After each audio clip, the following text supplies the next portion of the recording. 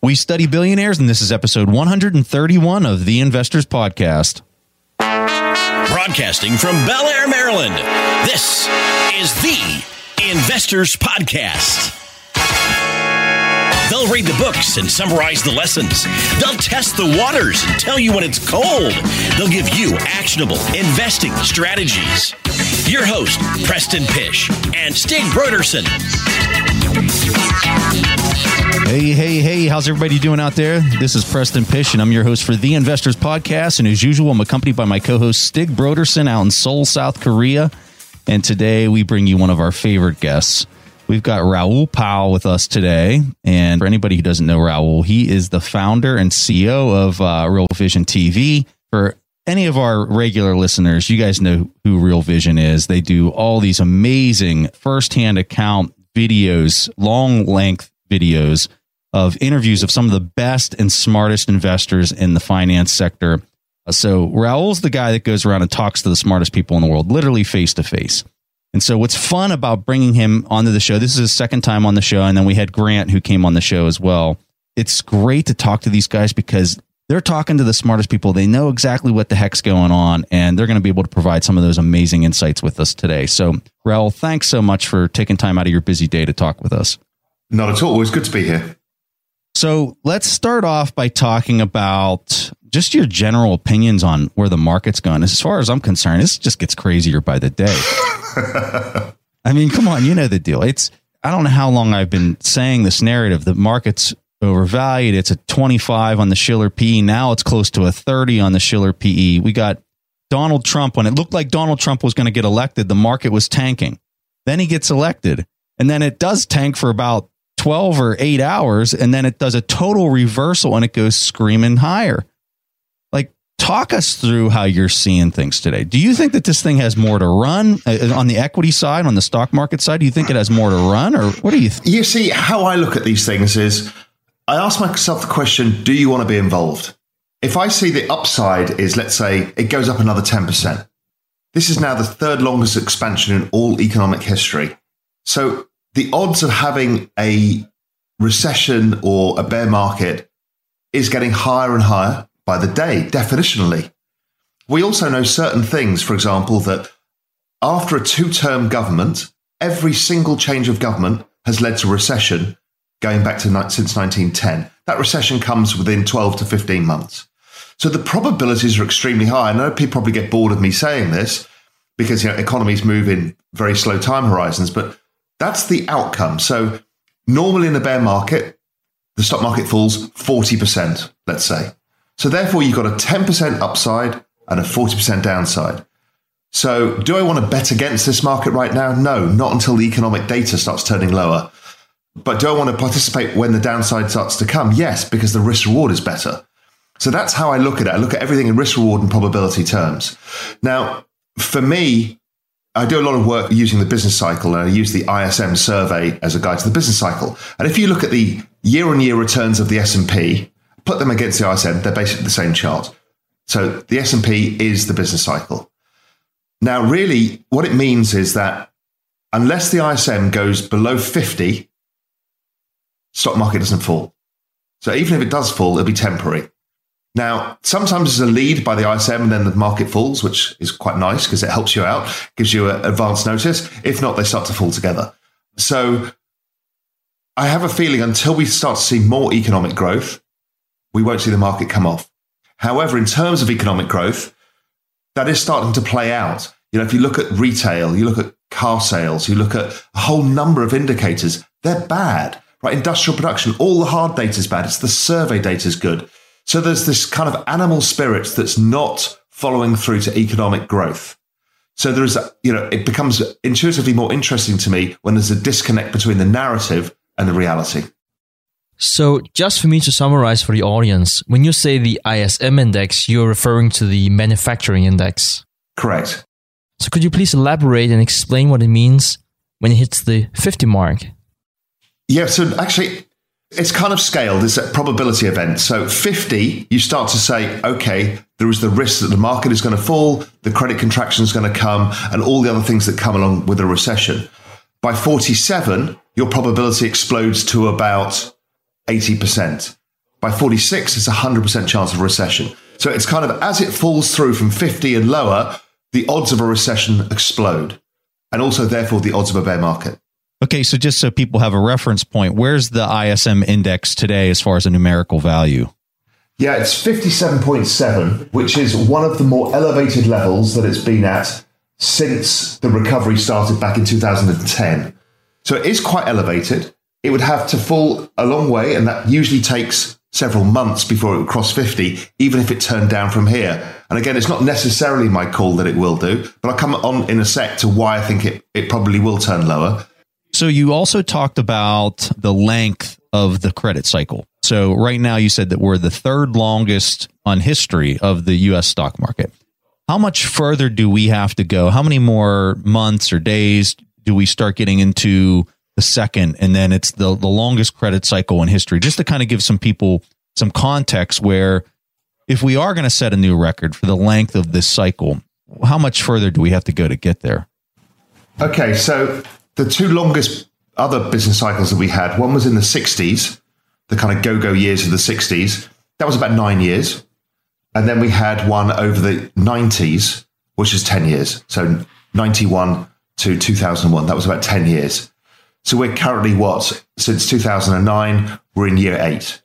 So it's basically another year or two would be absolute maximum. But this is so long in the tooth now that once any of the indicators turn over, you need to be aware. Now, one of the things I know you guys do a lot of global macro kind of stuff. And when we look at this credit expansion that's happened over the last 10 years, so much of this has been attributed to what's happening over in China. I think for a lot of people, they might not necessarily understand the magnitude of the amount of credit that China has created during this last credit cycle, much more so than anywhere else in the world. Can you talk to us a little bit about that idea and that narrative, and more specifically, how that's starting to change today with the amount of credit that's being induced over in China? Well, look, they've been trying to slow the credit growth. Credit growth has been off the charts. I mean, as people will have heard about, there's empty buildings all over China based on borrowings. There's the household sector, there's the corporate sector, there's the state-owned business sector, and the government sector are all borrowing money at record amounts to try and keep GDP elevated. Now, what's happening is the rate of return of each dollar borrowed or each yuan borrowed is collapsing. Now, the government has been trying to slow credit, but they have to keep opening the taps because what they're trying to do is stop the whole system collapsing. Because once you've got too much debt, it's very difficult to hold the system up after a while. It kind of collapses under its own weight. So they keep trying to turn the spigots on, turn them off, turn it on, turn it off to try and create something. Meanwhile, we're seeing capital flight, people leaving China with as much money as they can because they fear a collapse. And they also fear a collapse of the currency. It's also driving some of the speculation in the commodity markets because Chinese companies who can buy copper, for example, will store it because copper is a dollar-nominated asset. So if the yuan then falls, they kind of protected themselves. So it's distorting some of the commodity markets as well. Well, and I think you're also seeing it in the high-end real estate market globally, not just in the U.S., but globally, because so much of that money was coming out of China at a rapid speed. And they're like, where do we put this stuff? And they're piling it into like really high-end expensive real estate around the globe. And now you're starting to see that market fall apart. Absolutely right. I mean, this capital flight is everywhere from China. And, people pick up the wrong narrative often. So they say the Chinese are selling treasuries. This is terrible for the bond market. What it actually is the Chinese spending their reserves, which are held in treasuries, to defend their currency so it doesn't collapse because so much money is leaving. So when they say they've sold $1 trillion of treasuries, what they mean is $1 trillion of Chinese capital has left China, which is a big number. Yeah, that's a fantastic point for people to understand what's actually happening over there. All right. In continuation of us discussing the overvalued market, I'm curious, Raoul, with all the different hedge fund managers you're speaking to, what's the best investment idea you have gotten in the past 3 months? Okay, if we talk about investment ideas, what we need to understand first is time horizon. So the single best investment idea in the world right now, if you've got a 10-year time horizon where you want to stick some money in and you want to make multiple 100%, is Iran. The Iranian stock market is the cheapest in the world. It is a phenomenally good economy that's not just about oil and gas. It's actually a hugely balanced economy. because it was a closed economy. It's opening up to Europeans. It will open up to Americans soon. Europeans can now go and invest in Iran again. And the two funds that are available to foreigners are trading off P's of 5.5. I mean, 5.5 PE, dividend yield of 14%. You have a massively educated population. So that's the kind of off the wall one. And let's talk about that real fast, Raoul, because so many people that are listening to this are from the U.S. About 40% of our audience is international. But the people in the U.S., they might hear that and have a lot of concern. Like, I'm not going to go put my money in Iran, because the narrative here in the U.S. is that, Iran is bad, this or whatever you want to spin it to. So what would be your argument for that person that would be concerned with taking their money here that's domestically? Because so many people only invest in the country that they live. That's right. So firstly, you need to look at, again, go back to risk reward. If it's a P of 5.5, it's basically priced for civil war.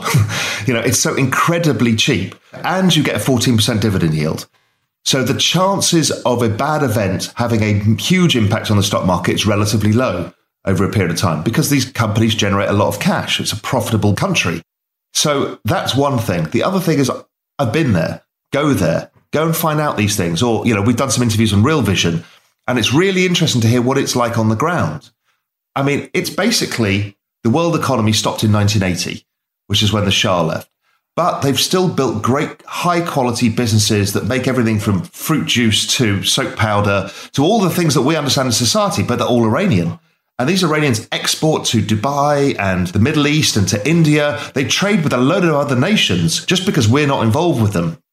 And, go there, see how safe it is. It's an incredibly safe, really friendly place. Now, a geopolitical narrative is not necessarily the true narrative. And I think people are learning more and more about how this is. And, having been there, seen it, the risk reward to me looks good. Now, maybe I'm wrong. How much money am I going to lose? Okay, let's say I lose 50%. But what's the upside? I'd say it's probably about 1,000% if you look at long structural bull markets. So 50% with 10 times upside, I mean, that's a huge risk reward. So whenever I hear such large numbers, my immediate concern becomes the currency risk of inflation. So how does their currency look as far as stability and for being able to protect those returns? Interest rates have fallen from about 22% to single digits. Inflation is leaving Iran rapidly. And as more infrastructure comes into Iran, it's probably likely to be somewhat deflationary. The currency, I think, will strengthen from foreign direct investment because a lot of people want to invest in Iran. Iran is already lining up the largest aircraft order the world has ever seen. Now, obviously, it needs the Trump administration to kind of just finally ratify it, but they want to rattle some sabers first and put Iran in their place just because it geopolitically looks good. But, there's a huge amount of FDI that's going to come in that's going to strengthen the currency and strengthen the reserves of Iran. So, yes, it may, like India, for example, see a slow devaluation over time. But the amount of upside available in the equity market, don't forget, you're getting paid 14% just in the dividend. So the currency can move 14%, you're flat, and you still get the 5.5 PE for that. Now, it seemed like you had another investing idea that you wanted to talk about. So I'm starting with the most esoteric, which is Iran. I'm then going to move south of Iran and go to India. India, which is much more accessible to many of us. There are ETFs in India, etc. India did something that most people didn't understand, which is it banned cash. And the narrative, again, I love narratives because they're usually wrong.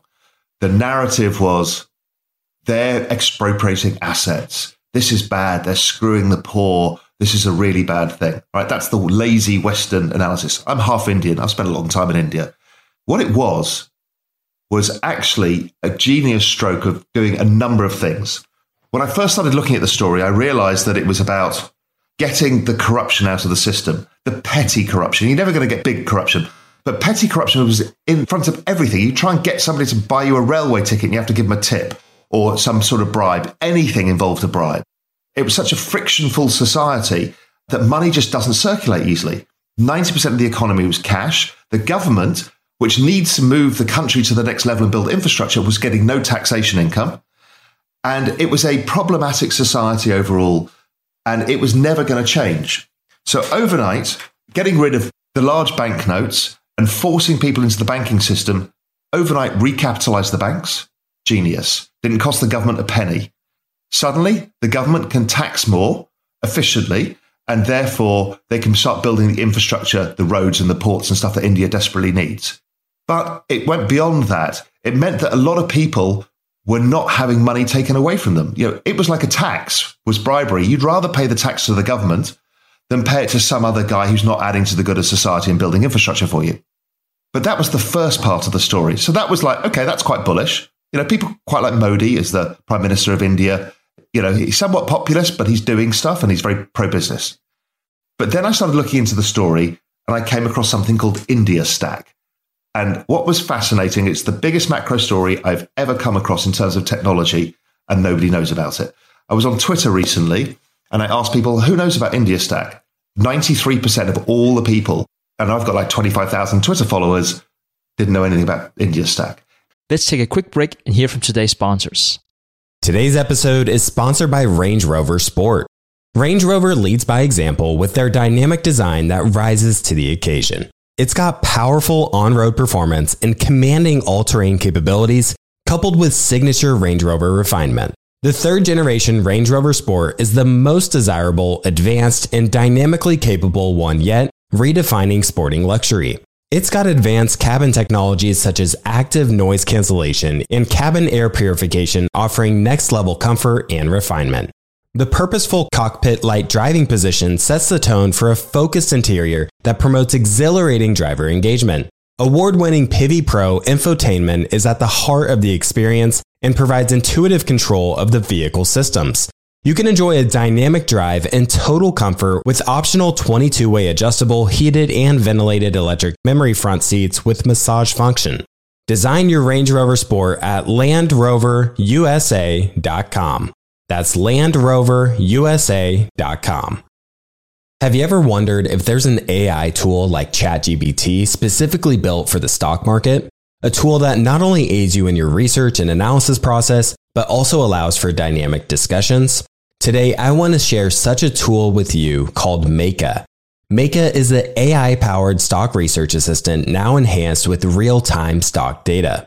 Meka does a lot of the heavy lifting of sifting through financial statements and company data and delivers it to you nearly instantaneously, and the best part is that it's 100% free. Try it out today and ask Meka questions like, what is the financial health of Microsoft? How much cash does Copart hold on its balance sheet? What is the return on invested capital of Adobe, or millions of other prompts? Check it out today for free at Meka.com. That's MEYKA.com. The Holy Grail of Investing, the new book by Tony Robbins and co-written by investing legend Christopher Zook, reveals the secrets of alternative investments like private equity, venture capital, energy, real estate, sports franchises, and more. It features exclusive insights from investing titans who collectively manage more than $500 billion, including Robert F. Smith, Vinod Khosla, Michael B. Kim, and many others. In the Holy Grail of Investing, you'll discover how to take advantage of the trillions flowing into private equity by becoming an owner of firms that actually manage the assets and share in the revenue they generate, how to take advantage of the 2 to 3 times higher returns of private credit as an alternative or complement to bonds, how to invest in the energy evolution and ride the wave of trillions in global investments, how investments in private real estate can work as an inflationary hedge and source of tax-efficient income, and how many of the world's greatest investors thrive in both good times and bad. The Holy Grail of Investing by Tony Robbins is available now wherever books are sold. All right, back to the show. Part of a whole system that allows India, it's called Aadhaar. Aadhaar is a biometric system of recording your personal information. So it's basically like your identity card, but it's based off biometrics. It's either retina scans or it's fingerprints. Okay, so some countries have done that before. Not that interesting. But what they did is they got 1.1 billion people onto this biometric database. Then they said, okay, what we're going to do is we're going to plug a cash payment system around it. And we're going to create something called India Stack. So the cash payment system means that now I can transfer money to you. I don't need to go through a middleman because I confirm it via my fingerprint and it goes frictionless to you. There's no middleman. Nobody's going to take money off you. So it makes a society that doesn't need cash. But what was genius is you can now pay for a carton of milk with a fingerprint and your Aadhaar number. You don't even need a phone So that is extraordinary, right? This has leapfrogged the entire world by 20 years, and nobody knew it was coming. Then they have India Stack. India Stack is the ability to store all your state documents in a secure box, which is accessible by your fingerprint or your retina scan. So what that means is so many Indians didn't even have a birth certificate.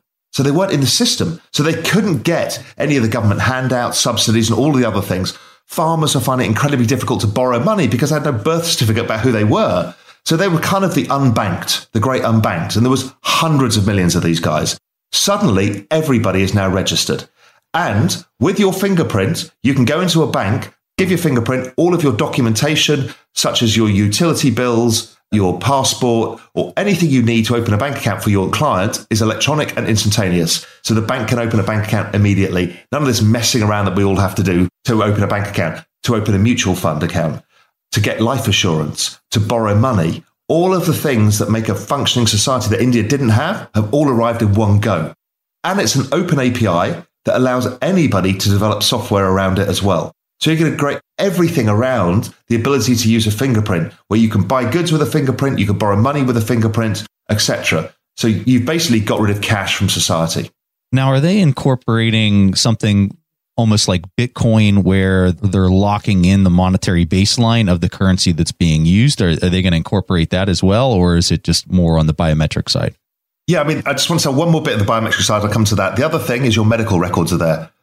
So you can get run over by a car in a remote part of India, be taken to a medical clinic, take your fingerprint, all your medical records are there. I mean, that's astonishing, right? America's tried to do something like that for the last 20 years and got nowhere.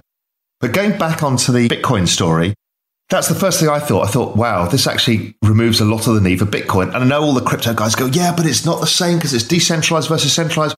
But in effect, for the average man, it's done the same thing. You've got a cashless payment system that can process more payments faster than Bitcoin ever could in its current format.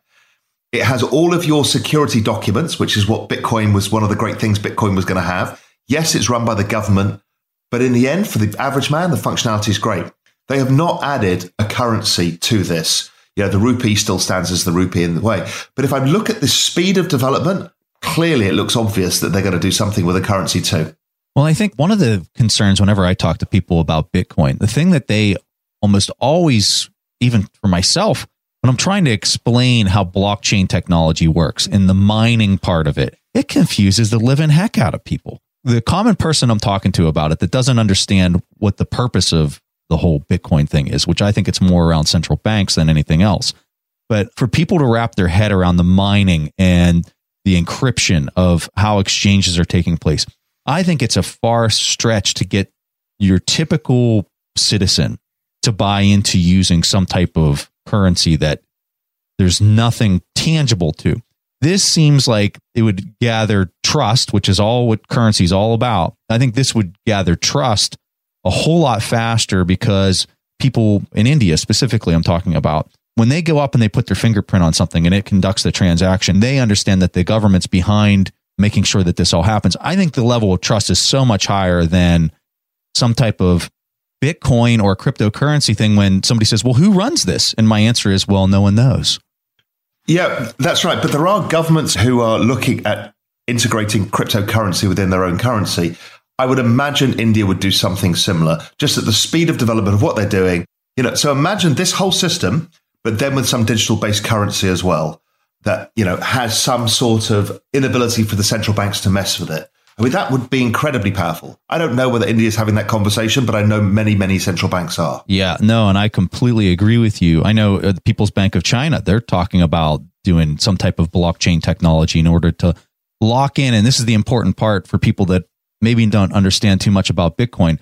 The important part is locking the monetary baseline so that the country cannot manipulate the monetary baseline and increase it and basically create fake growth is basically what we're talking about. That's right. As we talked about earlier about China and the debts, you can't allow the government to expand debt, and it makes it much more difficult for the banking system to over leverage and easier to control. So yes, but I think that whole development is astonishing. So I'm very bullish India.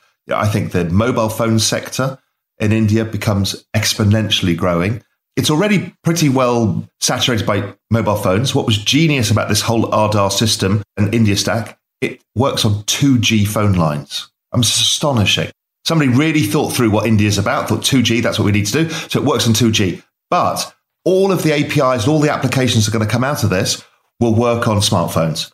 So the smartphones, currently 28% of the Indian market, it's going to go to 100% of the Indian market. The manufacturers are already building Aadhaar-rated smartphones with your fingerprint scan on it, because then you can operate anything online. You can go to Amazon, buy anything with your fingerprints all done. So the opportunities in telecom and data are massive. The banking system, clearly, everyone's now been pushed into the banking system when they were out of the banking system. The velocity of money, not in the inflationary sense, but in the terms of the ease of doing business, is going to increase. All of these are incredibly positive India. So that's my next story for you. There are ETFs you can trade on India.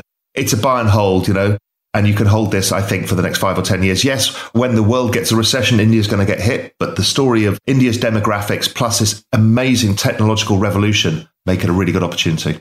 So just in our show notes, so people know, we'll have the lowest cost ETF for, I believe it's ProShares by BlackRock that has the lowest cost ETF in India. But I'll research that. I'll have a ticker in the show notes for people that are interested in potentially buying an ETF over in India.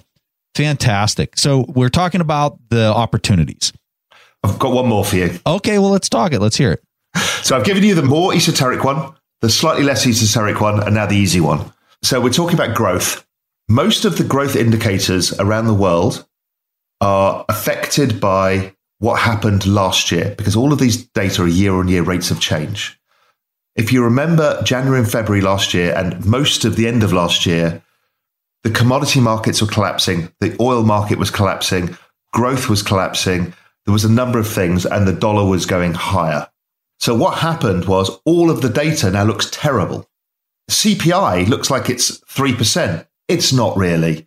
It's because it dipped so badly because of the fall in oil. But that all stopped in April. April, May, June, all of this reverses. Because remember, the markets bounced and everything changed. So all of that year-on-year effect is going to evaporate. So mathematically speaking, CPI should go from wherever it is, 2.5, 2.7. It should go down to 1.5 in the next 6 months. And economic growth, even with the ISM, many of these surveys, they're all going to turn around. And people aren't ready for this because they forgot why this data was going up. So the next recommendation is buy TLT. It's simple. Inflation is not what's there. I know people desperately want to believe there's inflation. There isn't. It's just the mathematical translation effects. There is inflation in some areas. Generally, the economy is deflationary. The price of oil is going to collapse for a number of reasons, which is another story I'll give you. Well, the probability of it of collapsing is high. So all I think is the risk reward of owning TLT when people are record short bonds right now. The biggest ever short position in the history of the bond market is right now. So the probability of bond yields falling as opposed to rising is increasing dramatically. And it may not be today, right here, right now. So it's one of these things you scale in over the next month, let's say. But you scale into that, and I think you can hold the trade for 18 months and yields will halve. So that's an interesting comment because we were talking to Bill Miller. Everyone knows who Bill Miller is, the former CIO at Legg Mason. I read an article where Ray Dalio basically came out and said, I think we hit the bottom in the bond market. And you're saying the opposite here, Raoul. And you're saying that to you, it's a very obvious trade. And I think I know where you're coming from because I kind of see this the same way as you. But I'm going to let you explain it because you're going to do a much better job than I could ever do explaining your reasoning why on this. Go ahead and explain this. You go back and look at that chart of bond yields, 10-year bond yields, and you look at it, gets these periodic spasms, right? Where everyone goes, oh, inflation, inflation, growth, growth, growth. What happens is every time it does that, bond yields then fall, okay, because it's been slightly disinflationary. And then we get a spasm. It never breaks the level of the previous spasm, i.e. there's a downtrend. But it's wildly consistent. And we're kind of in that area now between kind of up to 3%. You don't really know. It would not have broken the previous one, which was like 18 months ago. So that trend is so strong. Why is it strong? It's strong because everybody's bloody retiring. You've got the largest group of people in all of American history or global history all retiring at the same time. What do you do when you retire? Eventually, you have to buy fixed income. And you need to draw down your capital and consume it over time. That's what retirement is about. So bond yields tend to create aging populations tend to create lower bond yields, which is why Japan has had such low bond yields. Now, also with the debt situation, debt tends to be deflationary. In the end of the whole demographic wave, when all of these guys are out of the system, can bond yields explode? Of course they can. I do expect that, but not yet. Everyone's way too early. I agree with you. And I think that that's a bold claim for you to say that, and probably maybe not the smartest thing for me to agree with you, because there's some heavy hitters that are saying the exact opposite. So I know these guys, right? I know many of these guys personally. Every one of them has been wrong more than 5 times on JGBs over the last 20 years. Every one. And so, smart guys can be wrong too. You and I can be wrong. Maybe we're not as smart as those guys. But what I do know is I've seen every one of these guys, from Stan Druckenmiller to Paul Tudor Jones. I've seen them all screw up in JGBs because they thought Japanese bond yields can't go lower. Well, yeah, and I think that's a fantastic point. If people don't think that the bond yields can go lower, just look at Japan for 10 seconds and you'll see the answer. So Jeff Gundlach, I mean, you guys have interviewed him. He's saying things like 3 or 5% within a year or something. The reality is, if you look at what Jeff says, he reverses his views often. He's a trader. That's not necessarily his long-term view. He's kind of saying, hey, listen, if it breaks this trend line, there could be a massive spasm in yields. So when you go out publicly and say, there's a risk that yields are going to 5%, he's right, there is a risk.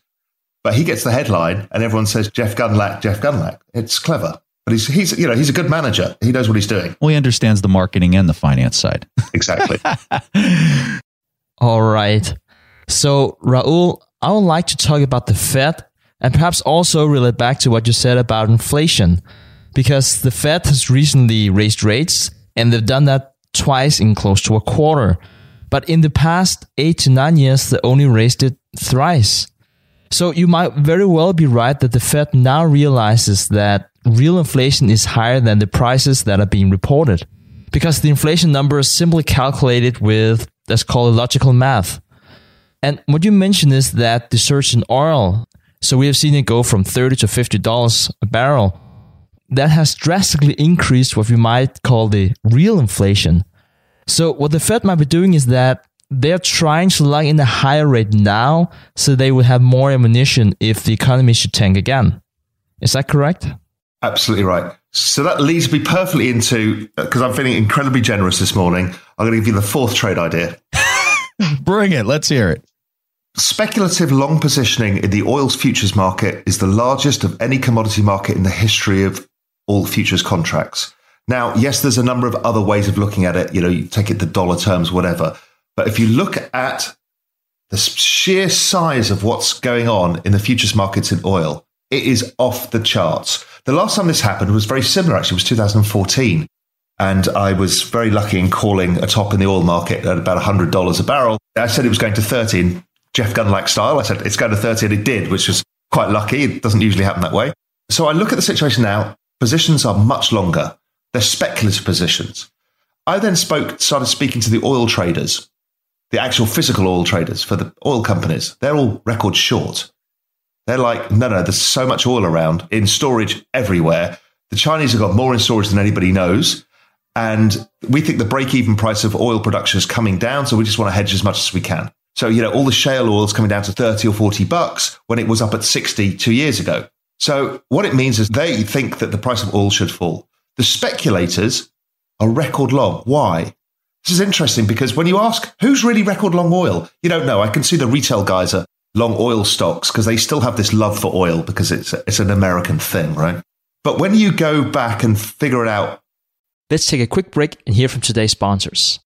Buy low, sell high. It's easy to say, hard to do. For example, high interest rates are crushing the real estate market right now. Demand is dropping and prices are falling, even for many of the best assets. It's no wonder the Fundrise flagship fund plans to go on a buying spree, expanding its billion-dollar real estate portfolio over the next few months. You can add the Fundrise flagship fund to your portfolio in just minutes with as little as $10 by visiting fundrise.com/WSB.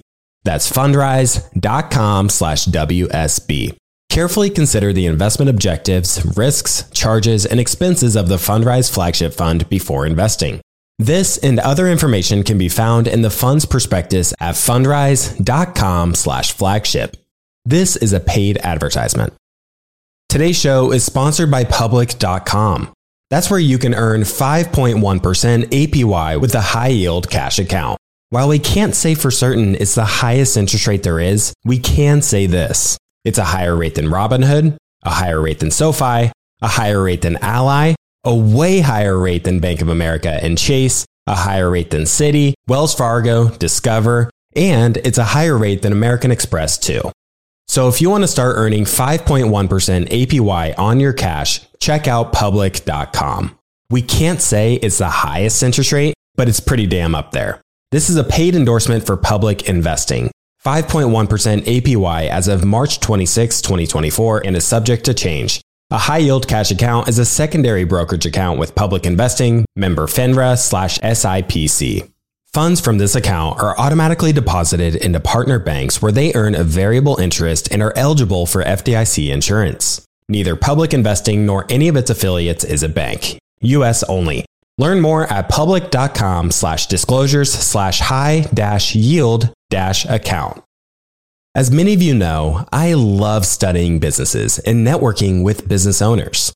The more I've studied businesses, the more I've realized that starting and scaling your business is easier than ever because of companies like Shopify. Did you know that Shopify powers 10% of all e-commerce in the US? Shopify is the global force behind Allbirds, Rothy's, and Brooklinen, and millions of other entrepreneurs of every size across 175 countries. Shopify is the global commerce platform that helps you sell at every stage of your business, from their all-in-one e-commerce platform to their in-person POS system. Wherever and whatever you're selling, Shopify's got you covered. Shopify even helps you turn browsers into buyers with the internet's best converting checkout, up to 36% better compared to other leading commerce platforms. What I personally love about Shopify is that it's the turnkey solution to kickstart and grow your business, and they are totally committed to giving you the necessary tools to succeed as a business owner. Plus, they have an award-winning customer support team there to help you every step of the way. Because businesses that grow with Shopify. Sign up for a $1 per month trial period at shopify.com/WSB. That's all lowercase. Go to shopify.com/WSB now to grow your business no matter what stage you're in. That's shopify.com/WSB. All right, back to the show. It's to do with Saudi Arabia and Saudi Aramco. Aramco is the Saudi state oil company that they want to privatize. Part of the liberation of Saudi Arabia, if you believe that narrative, or whether it's because they need the cash, which is the narrative I believe more so. Look, Saudi is changing as an economy. You know, John Burbank, the great hedge fund manager, went through at depth on Real Vision about how Saudi Arabia is changing. But let's say a country like Saudi changes slower than we would like to expect in financial markets. We always want everything tomorrow. So Saudi Aramco, I think, is about raising money. The government of Saudi Arabia issued a bond, which is very rare for them because they were a cash cow, but the oil price is too low for them and their economy is just not structured for a low oil price. So this is a problem. The amount of expenditure is too high. So they raise some money. They then say we're going to sell a stake of the largest company ever known, $2 trillion, $1 trillion. Nobody knows how big this company is because actually nobody knows what the reserves are in Saudi Arabia. It's a very hidden secret. But so people started coming to me saying, hey, listen, Saudi Arabia has been speaking to some of the large hedge funds and they kind of had to tap them on the shoulder and said, we'd rather you didn't short the currency. We've got something else for you. And I thought, oh, wow, that's interesting. And again, these are rumors you don't really know, but, you know, I know a lot of people were involved with Saudi Arabia. That's pretty open. OPEC went to speak to a load of hedge funds as well. So there's the OPEC cuts, but then Saudi's gone to speak to hedge funds and basically suggested that they should be long. Why? They can't wait for the Aramco deal because that could be next year or the year after. You can't just manipulate markets for that long. I think it's because they want to issue an Aramco bond for $10 or $20 billion to get some cash. And I think, you know, a bond is just a future cash flows. So if you can show that the price of oil is high, you get a much higher price for the bond or cheaper borrowing for the bond. And I have a feeling that it's to do with that. But either way, forget all the, you know, I don't know the full narrative. None of us ever will. What I know is the oil price has been trading sideways for a long time. All of the guys who actually produce oil are record short. The speculators are long. They're the weak hands because that's on margin. The other guys are out of cash flow and real business. So the probability is that the speculators get cleared out. Now, if this position is as big as we think, and the oil price and the dollar go hand in hand, because the dollar is the denominator of the price of oil, and the dollar has been rallying, the price of oil currently should be at about $40 or $35, but it's not. They're diverging. My guess is that gap closes. Now, can the dollar weaken from here for a bit? Yeah, sure. Even though I'm a dollar bull, as you know. But the point being is the oil price cannot stay long at these levels. So my guess is at some point the oil price falls quickly. So I think there's an opportunity to maybe buy puts in oil and as a more speculative trade, but the chances of getting paid out massively if the speculators get washed out. So you talk about how you're still a dollar bull. And I think as long as the Fed continues with their narrative that they're going to continue to raise rates, maybe not as fast as some others might think, call it 2 more times for the rest of 2017. But I think as long as the Fed has that narrative that they're going to raise rates, I agree with you. I think the dollar's either going to hold or maybe even get slightly stronger. So if that's true, people that are gold investors switching gears into gold, I think gold's going to kind of stay where it's at. It's going to bump around maybe a little higher, a little lower. But for the most part, I don't see any major movements in gold until the Fed kind of changes their narrative and we start to see them loosen or the dollar starts to become weaker. Would you agree with that? So I don't agree that the dollar weakens on the back of the Fed inaction. I think there's a gap where the Fed stop hiking and the dollar weakens because this is a narrative that people want to believe. Generally, interest rate rises or cuts and movements in the dollar are not highly correlated. Interest rate differentials are. So the differential between Germany or the UK or whichever, and the US has been rising and the others haven't. But there's a number of reasons why the currency will continue to strengthen. Because if the Federal Reserve, let's say they go to cutting rates again, what is happening in the world? That's a recession. If there's a recession, the US currently is most likely to do better because Europe's got so many structural problems right now. They can't really outperform in a recession. China in a recession probably blows up. Japan in a recession, it's difficult. So what happens is the dollar becomes the safe haven currency. And that we saw that back in 2007, 2008, the dollar strengthened. So I am not of the opinion that the dollar weakens over time. However, I am of the opinion that the gold goes up as well. So that's my other trade that I've been talking about for some time is I think the dollar and gold rally. Interesting. Very interesting investment opportunity. Okay, so much for the 4 best investment opportunities that you heard of recently. What's the worst investment idea you heard about in the last quarter? Tesla. Hey, I'm a big Elon Musk fan, but I have to agree with you. Some of the prices over there are crazy. It's not so much that. It's the step back and map out what's going on. This company burns cash. Okay, there's several tech companies that burn cash, but it burns at an extraordinary rate. It never meets a deadline. But Elon keeps coming out and saying more outrageous claims every time he needs to raise money. Yeah. So watch what happens, right? So 3 weeks ago, we're going to fly 2 guys next year around the moon. Oh, and we're going to launch another car. Right? They haven't got the other one to production yet, really. They can't get enough production. So now the men are going around the moon. Oh, by the way, I need to borrow another $1 billion. And this happens repeatedly. I don't like that pattern because it's not about what the company's selling. It's about making outrageous claims and then borrowing more money.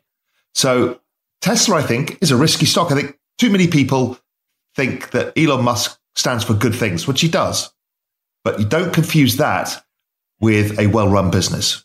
Well, the nice thing for him is he can do it through equity deals. He can raise money through equity, which is a great way to do it. Because if he's having to do it through the debt markets, that's when it starts becoming... Well, how can you? He's got no cash flow. Yeah, no, So how'd you pay back debts, right? Great point. Fantastic point. No, I like that you're bringing this up because I know there's probably a lot of people in our audience that are Tesla fans. I know I'm a fan of Tesla. I'm a fan. Me too. I love their cars. I love what he's doing. I'm an environmentally conscious person. Separate the narrative from the economic reality of the situation. It's riskier than people think.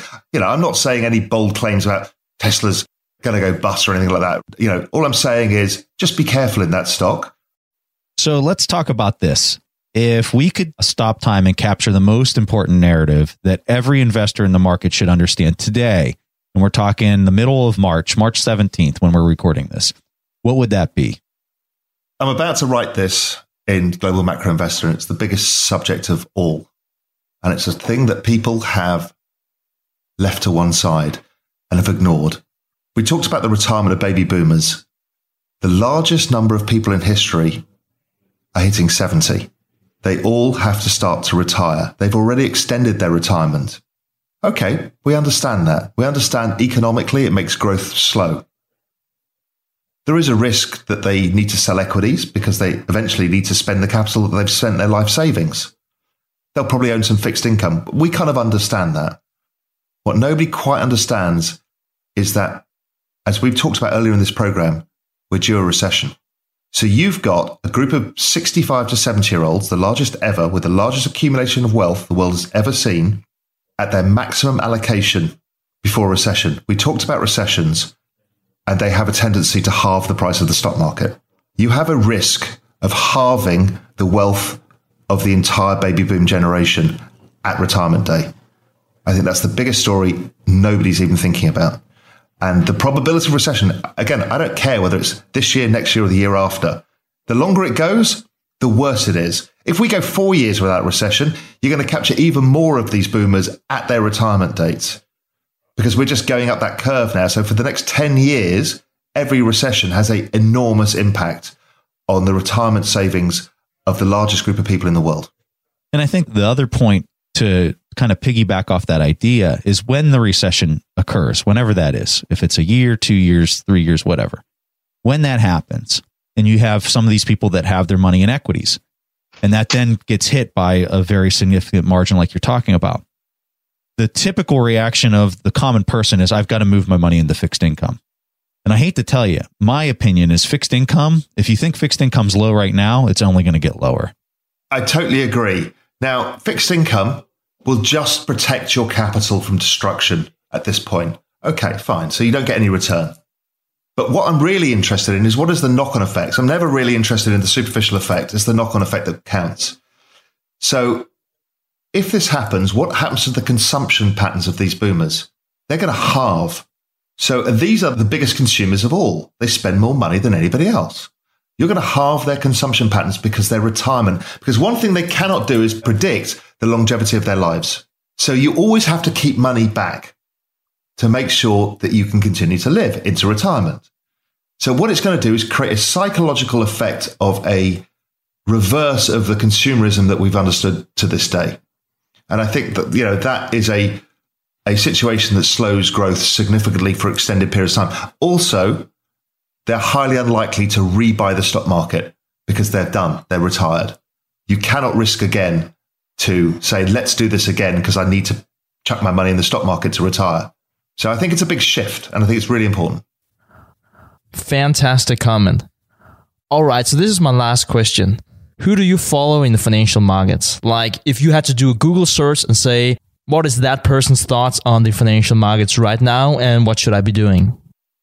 Interestingly enough, I read virtually no research because I like to develop my own ideas. But who do I like to sit in a room and chat with? Who really, do I walk away and go, that guy's super smart. I've learned so much. Quite a few of them being on Real Vision. Mike Green, stunningly smart guy. John Burbank, amazingly smart. Kyle Bass, amazingly smart. Mark Hart. Mark, is not that well known. He's one of the smartest people I've ever known. The guy's bandwidth to understand all sorts of things in the world is extraordinary. Macro greats, people like Scott Bessent, incredible people to sit down with. So many of those kind of guys I'm always interested in. I like people who have a very broad range of stuff because that's where you learn. You're not going to find about Iran by looking at your Bloomberg screen or reading a newsletter. You're going to find about Iran by meeting somebody interesting. One of the great guys I know is an Italian head of a family office. I won't ever mention his name. He's worth multiple billions. And I met him on a bus in Iran. And he owns like 40% of the second largest insurance company in Iran because he could buy it for a PE of 2 with a dividend yield of 18%. And he was using the cash flow to buy sugar companies and copper companies in Iran. The guy was a genius. He was one of the first foreign investors in Iran. He was one of the first foreign investors in Russia back in the early 90s. Those kind of guys, they're the trailblazers. The guy's so crazy smart and how he views the world, how he structures trades. He almost never pays for a trade. You buy the insurance company, all it does is generate cash, both in company level and in dividend level. So he was getting paid to be in Iran. Yeah, the PE of 2, it's hard to lose. Yeah, exactly right. Oh my, Raoul, what a pleasure chatting with you. We are just so honored to have you here on the show. I know anybody that's listening to this can have an immediate opinion of how smart and brilliant and how you're able to capture all this information from these people that you're talking to. It's just fabulous. This is what I'm really excited to tell our audience about, though. So you guys have a new experiment. It might not be the best word, but you guys are getting into the podcast space. And I want to give you an opportunity to tell our audience about your new podcast. Thank you. I mean, look, we love what you do. There's very few really great podcasts out there. You guys do a stunningly good job. But we thought we wanted to do something different with podcasting. We want to tell stories. And I think you could probably tell I'm a natural storyteller. But Real Vision is all about stories, whether it's visual, written, or now in audio form. There's stories within financial markets that engage people and get them to learn along the route. So it's called Adventures in Finance. I think it's already the number 3 finance podcast on iTunes in America. It's been a phenomenal success. We've got about 7 episodes downloaded. Grant, the co-founder of Real Vision, is one of the hosts, and he's a very funny, engaging, and smart guy, with Aaron Chan as well. So they're doing that. And we cover great topics from the Indian demonetization story. And we presented it in the 2 ways. We got one guy to say this is the end of the world because people are expropriating the assets from the poor, and then the other side of the story too. We've got some great stories about satellite imagery and what's going on with big data. We've got stories about German real estate. And today, I think the latest podcast is about Brexit and the triggering of Article 50 and how that works.